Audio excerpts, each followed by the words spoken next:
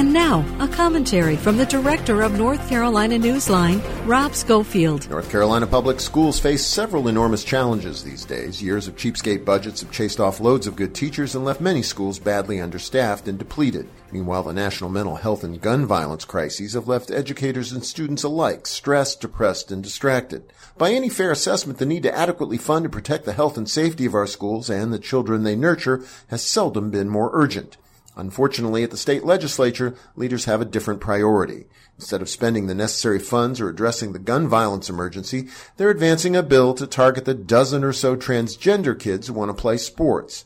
And you really can't make this up. Participation in athletics by transgender people is an issue that national and international sports governing bodies resolved decades ago, and something that provides enormous mental and physical health benefits to the kids in question. The bottom line, there are plenty of real and frightening threats to the well-being of North Carolina public school students.